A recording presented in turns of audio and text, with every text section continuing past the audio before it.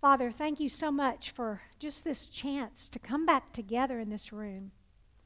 And thank you for these ladies who have come to study your word. Father, I pray that you would use the book of James in our lives to spur us on, to help us stand firm. And I pray, Lord, that you would take all the concerns and fears and worries and anxiety just away. And that you would help us keep our eyes focused on you. Lord, we love you so much, and we thank you that you are on the throne. You always have been, and you always will be. Thank you. And so we give this time to you now and pray in Jesus' name. Amen. Well, do you feel like your faith is being tested a little bit these days? Today's times are really challenging, and I won't tell you how many years of my life, I feel like this has probably been the most challenging time I've lived in. And that even includes when I lived overseas. It's just challenging. We've seen our world turned upside down since last March. We thought we'd be back to normal today. I would have never, if you had asked me even a few months ago, if I thought we'd be where we are today, I'd say, no, we're doing great. And here we are. Just every day is a challenge. You don't know what tomorrow holds. As our COVID numbers have spiked and we're dealing with that still, I just never dreamed. We met with some women in India this morning, and, we never thought we'd still be having to meet by Zoom instead of in person. But things are different. In addition to that, there's just so much disunity in our nation today, and not just in our country, not just politically, but there's division and disunity even in our churches. We don't agree about masks. We don't agree about vaccines. We don't agree. We're just at each other, and there's just a lack of unity that it's prevalent. We watch businesses having to close. It makes me sad when I ride by stores that I'm so used to being open, but they're closed for good.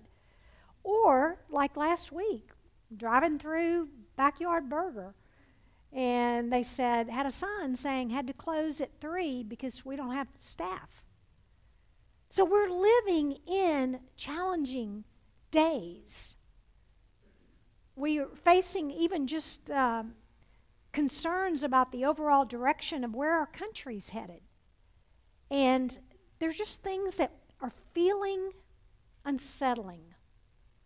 And then this last Saturday, we observed the anniversary of 9/11. And I know some of you may not have. Is anybody in this room young enough that you don't remember 9/11? Anybody? Sarah Beth. I don't mean to point you out, but 9/11, we observed that. And as I reflected on that Saturday, one of the things that I thought about was how back in 2001, we were so unified. It didn't matter whether you were Democrat, Republican, if you were white, black, Hispanic, Chinese. We came together against one enemy. But now we're lacking that. I remember watching the Congress stand on the steps of the Capitol and sing, "God Bless America." Oh, I'd love to see that today. So we're living in times that are challenging, that are difficult, that are hard to understand. And we need to stand firm. More than ever, we need to stand firm in our faith and not be toppled over, not be pulled by the world. This is a timely time, I know that doesn't sound right, a fitting time to study the book of James, because there were things going on there that they were dealing with, and they had to stand firm. And so this is such a timely book for us to look at in light of what's going on around us. And James is a unique book because it's made up of just a variety of topics. It's just all over the place. I mean, he kind of goes here, and then he goes there, and then he comes back to that, and then he goes over here. But there is one major theme that runs throughout the book, and that theme is standing firm. And we're going to talk about what's going on in their time in just a minute. But he ties all those themes together, all those topics together around this theme of standing firm when life is challenging. And so this morning, as we begin our study of James, what I always like to do is give you an overview of the book. And so today is going to be more informational than usual, but it's good to understand the book as a whole before you start studying it. So that's what I'm going to take us through this morning. We begin with the author. Who wrote this book? Well, James 1:1, we know it was a man named James. He identifies himself in James 1:1, and he says, James, a bondservant of God and of the Lord Jesus Christ. But the question is, which James? There are at least 4 men in the New Testament named James. So which James wrote this book? And you're going to look at this a little closer in your first week's lesson. Well, there were, like I said, at least 4 men named James in the New Testament. But we can rule out 2 of those men immediately because they weren't well known at all. And from the greeting, it's implied that the James that wrote this letter was well known by the people that he wrote. And so these first 2 James, nobody considers them as a possibility. That leaves us 2 men. One is James, the brother of John, the sons of Zebedee. But he couldn't have written it because he was martyred for his faith before this letter was written. So that brings us to one last James. Most scholars agree that the James that wrote this letter is the half-brother of Jesus. And that's the view I take, the half-brother of Jesus. And you'll see in your first week's lesson, he didn't even come to faith until after the resurrection of Christ. But he became a recognized leader in the church of Jerusalem. You know, Josephus, one of the early church historians, tells us that James was stoned to death in AD 62 by orders of the Sadducees of the Sanhedrin. But another tradition says he was pushed off the walls of the temple to his death. And regardless of which way he died, scholars all agree he was martyred for his faith, whether he was pushed off the wall or stoned to death. He lived out what he wrote. So that's the author. Second, we want to look at the recipients. Who did he write to? Well, again, verse 1, it tells us, to the 12 tribes who are dispersed abroad. And the 12 tribes reflect the Jewish sons of Israel. And so this letter was written to Jewish believers, Jews who had heard the gospel and came to faith in Christ. And there weren't many Gentile believers at this time. And because of Roman persecution that they were going through, their lives were hard, and so they had to leave Jerusalem and Palestine, the surrounding area. They had to leave because of the persecution, and so they all dispersed and they scattered. But even in their new places, they faced challenges. Life was hard. They couldn't get work. They were ostracized. They couldn't come into places. They were going through an unsettling time. A time where their faith was being shaken. And this was not addressed to a specific church. This was written to a group of people. Was that a dog?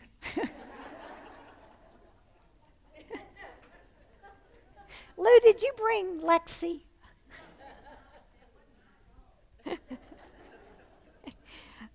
Okay. You never know what's going to come on, what's going to happen. But this was a round-robin letter, one that just kind of got passed probably from city to city. But that was the recipients, Jewish believers. Then we come to the date that it was written. And I know some of you are going, I don't really care when it was written. That doesn't really matter. Well, and I understand. Sometimes the date really doesn't matter, but it does help us in this situation. I agree with the view of scholars that the letter of James was the first writing of the New Testament. It was the earliest of the writings of the New Testament. Galatians is thought to be the second one written. It had to be written before AD 62 because that's when James was martyred. But it had no reference to Gentiles in the book, so that kind of indicates that it preceded the Jerusalem Council in Acts 15 that took place in AD 49. And so this book was probably written somewhere in the area of 45 to 48 AD. And the significance of it being so early is that some people have said, well, James is arguing with Paul and what he wrote in his letters about salvation by faith. Because James talks about justification by works. So he's disagreeing with Paul. Well, no, he's not. Because Paul hadn't even written his letters yet. This is the first letter. So that's why the date is important for us to understand, because it puts things in perspective. And we'll talk more about those seemingly contradictions when we get to that lesson. So that's the date, somewhere 45 to 48 AD.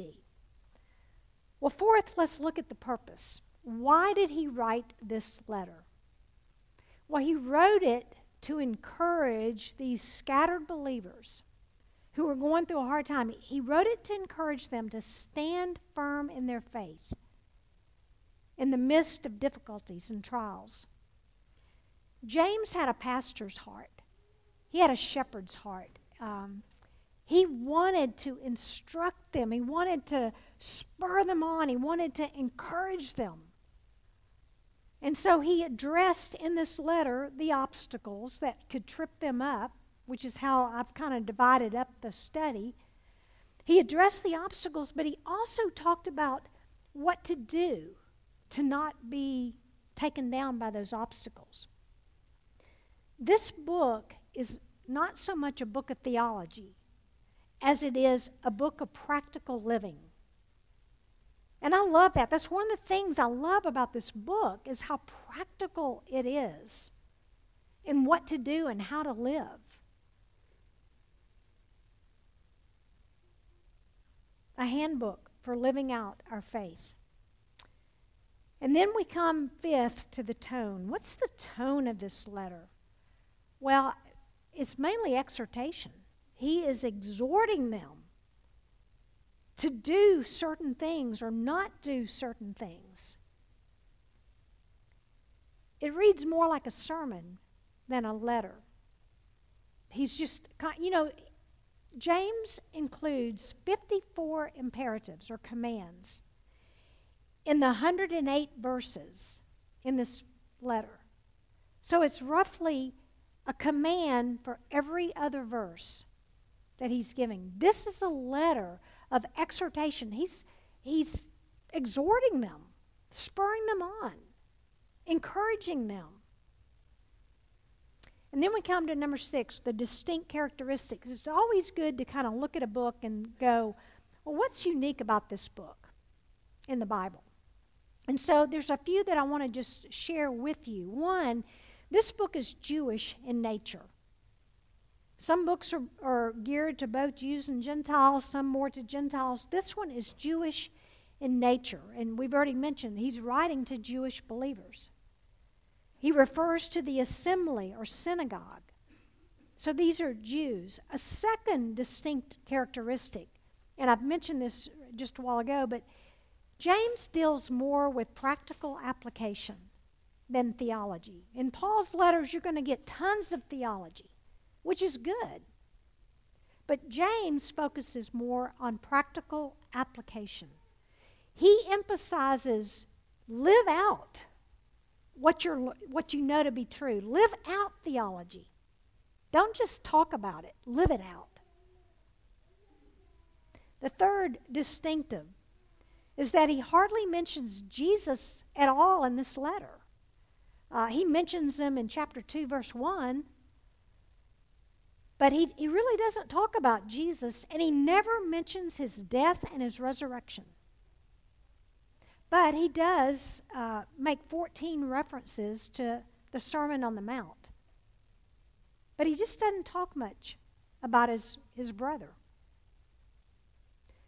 A fourth characteristic distinctive is that he alludes to passages in 22 Old Testament books. And that would appeal to Jewish believers because they loved the Old Testament. And so he keeps going back to things in the Old Testament that they would understand and relate to. He knew his audience well. And then the fifth thing is the canonicity of James, whether or not it was to be in the Bible, included in the Bible. It was questioned for a while until the church realized that it was Jesus' brother, half-brother, who wrote the book. And then they began to give it a little bit more, okay, maybe this is God's Word.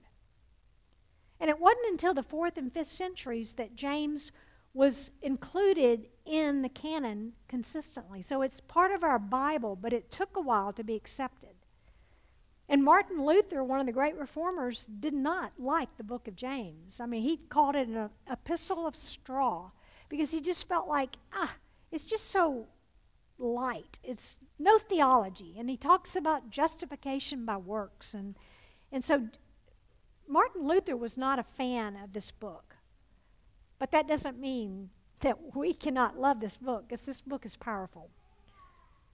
But it did take a while for it to be accepted into the canon. Okay, so then let's move seventh to the emphasis of this book. What does he emphasize? Well, and this is what I'm going to wrap up with today, with just things for you to think about. But he emphasized a number of things in this book. I've talked about that he points out obstacles for them. Those are part of his emphasis. We'll take an obstacle or two each week. But he also emphasized what is essential to overcoming those obstacles. And I want to just point out 3 things that you see that he really loved or had a strong devotion to that will help us stand firm. And the first was a love for God's Word. James loved the Word of God. He talked about the Word of God all through this letter. He called it by different names. I mean, he called it the Word of Truth, the Word implanted, the perfect law, the law of liberty, the royal law. I mean, he called the law, and you'll see how many times he talks about the Word of God, because James knew how important it is to be in the Word of God and to love it. If we're going to stand firm in our faith, we have to love God's Word, and as a result of loving it, obeying it. Do you love the Word of God? I hope so, because you're all right here. And I don't think you'd be here if you didn't love the Word of God. But if we ever stop loving it, we're in trouble. When I went to college, when I was in high school and junior high, I loved the Word of God. I studied it every day. And then I went to college, never opened it, went off the wrong path. If we're going to stand firm in our faith, we have got to love the Word of God, and I pray that we never lose that love for God's Word. And do you obey it? It's one thing to study it, but do you live it out? Because that's what James is getting at. A second emphasis that he has in this book is a devotion to prayer. And James addresses prayer all throughout this book. He talks about it in chapter 1. He comes back to it in chapter 4. He finishes in chapter 5 talking about prayer. And he knew how important prayer was if we're going to stand firm in our faith. You know, James, tradition has it that he spent a lot of time in prayer. One tradition gives James the nickname of camel knees because of how much time he spent on his knees in prayer that his knees became calloused. Wouldn't you love to have that nickname? Well, if it means that you prayed. I mean, what a compliment. Callous knees. Your knees are callous because you've spent hours on your knees in prayer.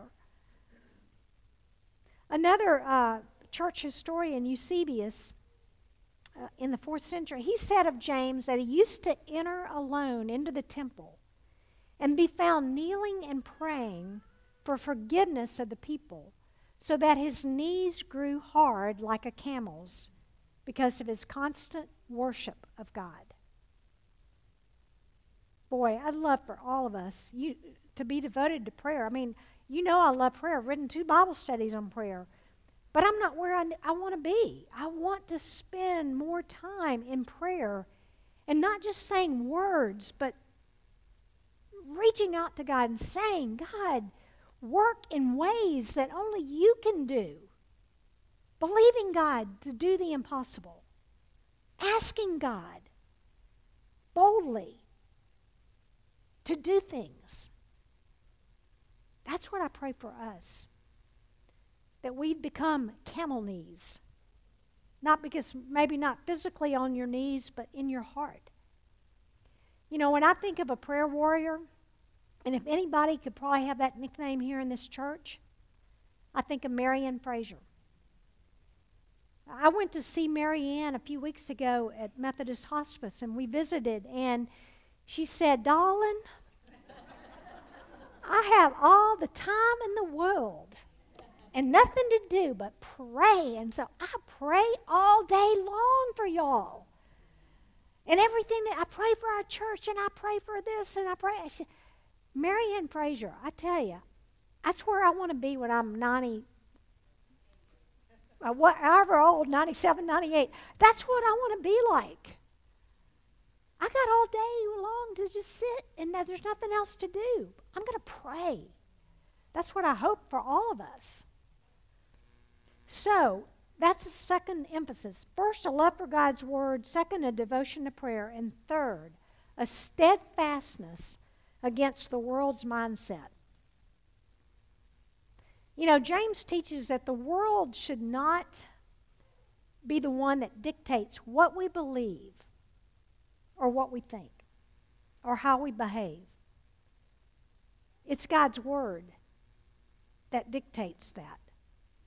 And so fitting in the times that we live in today, where there's all these things being thrown at us.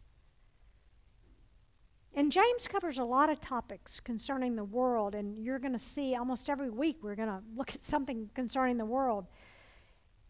And right now, I mean, we're living in a time where the world is trying to change our convictions of what we believe. Hey, the Bible, that part in the Bible, that's old-fashioned. You know, same-sex marriage, nah, that doesn't apply to us today.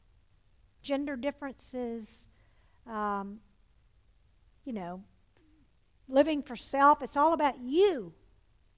You do what's best for you. We can't go there. We have to remember, I was sharing with my leaders last week, Philippians 2 has just been on my mind as just considering one another as more important than yourself, and shining as lights and doing all things without grumbling and disputing. And I'm thinking, Lord, we have become a bunch of grumblers and disputers. And I pray we wouldn't. That we would walk as shining lights in this world. Are you staying unstained by the world? Or is the world rubbing off on you? Well, James emphasizes 3 essentials here that I hope that we will really focus on ourselves. A love for God's Word, a devotion to prayer, and a steadfastness against what the world is telling us is the right thing. You know, we definitely are, as I said, we're standing in the middle of a storm, I think, where there are winds blowing. I always go back to the image. You may wonder, why do we have a seagull on the front of our Bible study book for the book of James? And your bookmark this year has a seagulls on it, and Noel Holler did a beautiful job of capturing what I wanted to portray for this theme of steadfast. And if you read the introduction to the study, you read why I've got the seagull. We've decided that's our mascot for this year. But when I go to the beach, I love sitting there and watching the seagulls. And as those storm clouds are in the horizon, they start to come, and the winds pick up, those seagulls don't flinch. I've talked to my niece and go, they're not even moving. That is my prayer for us, that we would be like those seagulls. When you see a picture of a seagull, whether it's on our Bible study or your bookmark, it would remind you to pray, God, make me steadfast. Let my feet be so firmly planted in the truth of your word that I will not flinch regardless of what goes on tomorrow or next month or next year. That's my prayer, that we would stand firm regardless of what happens. Let's pray. Father, thank you so much for the book of James. There's so much practical truth in here for us to apply. And I pray, Lord, that we would take every word and really live it out today. And Father, I have been convicted as I have gone back through this book. I pray that you would change our lives as a result of this letter that James wrote hundreds of years ago. Father, keep us strong, keep us standing, fixed, steadfast against whatever comes. We love you, Lord. Thank you that you're on the throne. In Jesus' name, amen.